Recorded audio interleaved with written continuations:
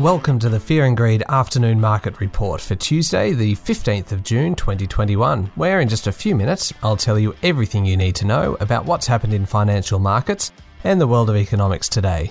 I'm Michael Thompson, in the chair this afternoon for Sean Aylmer. It was the first trading day of a short week following the Queen's birthday public holiday yesterday for much of the country, and the S&P ASX 200 wasted no time whatsoever in breaking more records, setting a new intraday high of 7,398.6 points. It dropped back a bit this afternoon, but all 11 sectors were up, and the S&P ASX 200 still finished at a new closing record of 7,380 points, up almost 1% for the day.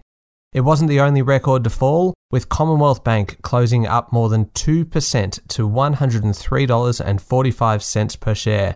Australia's largest company now has a market capitalisation of almost $180 billion. The top performer on the S&P ASX 200 today was medical technology company ResMed.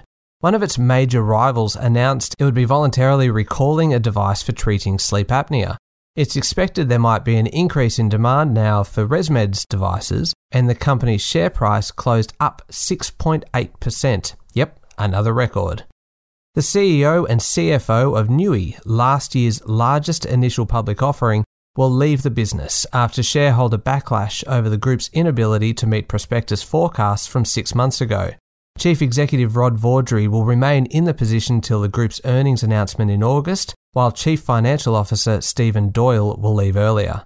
Nui's share price closed up more than 4% today. The other top performers today included the A2 Milk Company, up 5.4%, Iluka Resources closed 5% higher, and shares in retailer Premier Investments were up another 4.5% today after a good day on Friday when the company significantly revised upwards their earnings forecast. Oaktree Capital has revised its offer to buy out James Packer's stake in Crown Resorts. Oaktree has offered a $2 billion loan to Crown to buy out some of Mr. Packer's interests and a $1.1 billion loan that converts into Crown shares to buy out the rest. If the deal was done, and there's no indication at this stage that it will be, Oaktree will end up with 9.9% of the company. Crown's share price dropped 0.5% today. Shipbuilder Austal has downgraded its earnings forecast, sending its share price more than 9% lower today. Delays on programs related to border closures, travel restrictions and resourcing challenges have hurt the group in its operations in Australia and in the Philippines. Austal was the worst performer today on the S&P ASX 200. The other big drops came from PointsBet Holdings, down 6.5%, and Nickel Mines Limited, down 4.2%.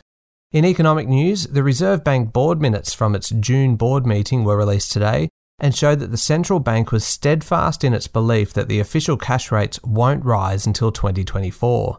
The board said it was committed to doing what it could to support the Australian economy and would maintain supportive monetary conditions until its goals for employment and inflation were achieved. The RBA said the pickup globally was uneven, and in Australia the economy was stronger than expected, though inflation and wage pressures remained subdued. However, the bank indicated it would be more flexible in its government bond buying program. It didn't say it would pull back, but it is opening the way for changes to the current program of around $5 billion in weekly purchases of bonds. The total value of residential dwellings was close to $8.3 trillion during the March quarter after a surge in house prices. The mean price of a home in Australia is now $779,000, according to the Australian Bureau of Statistics. New South Wales now accounts for 40% of the value of housing across the country, with a 6.2% jump in prices during the quarter. The average price of a residential dwelling in New South Wales is now more than $1 million. Just recapping Wall Street, the Dow Jones Industrial Average finished down 0.3%, the S&P 500 closed up 0.2%, and the Nasdaq closed 0.7% higher. The Aussie dollar is trading at 77.1 US cents, gold is trading at $1,869 US dollars an ounce, and the oil price is just over $77 US dollars a barrel. That's it for the afternoon market report for Tuesday, the 15th of June 2021. Sean Aylmer will be back tomorrow morning for the regular edition of Fear and Greed with all your business news. And in the Fear and Greed daily interview, our guest tomorrow is Alexandra Gartman, the CEO of Rural Bank. I'm Michael Thompson. Enjoy your evening.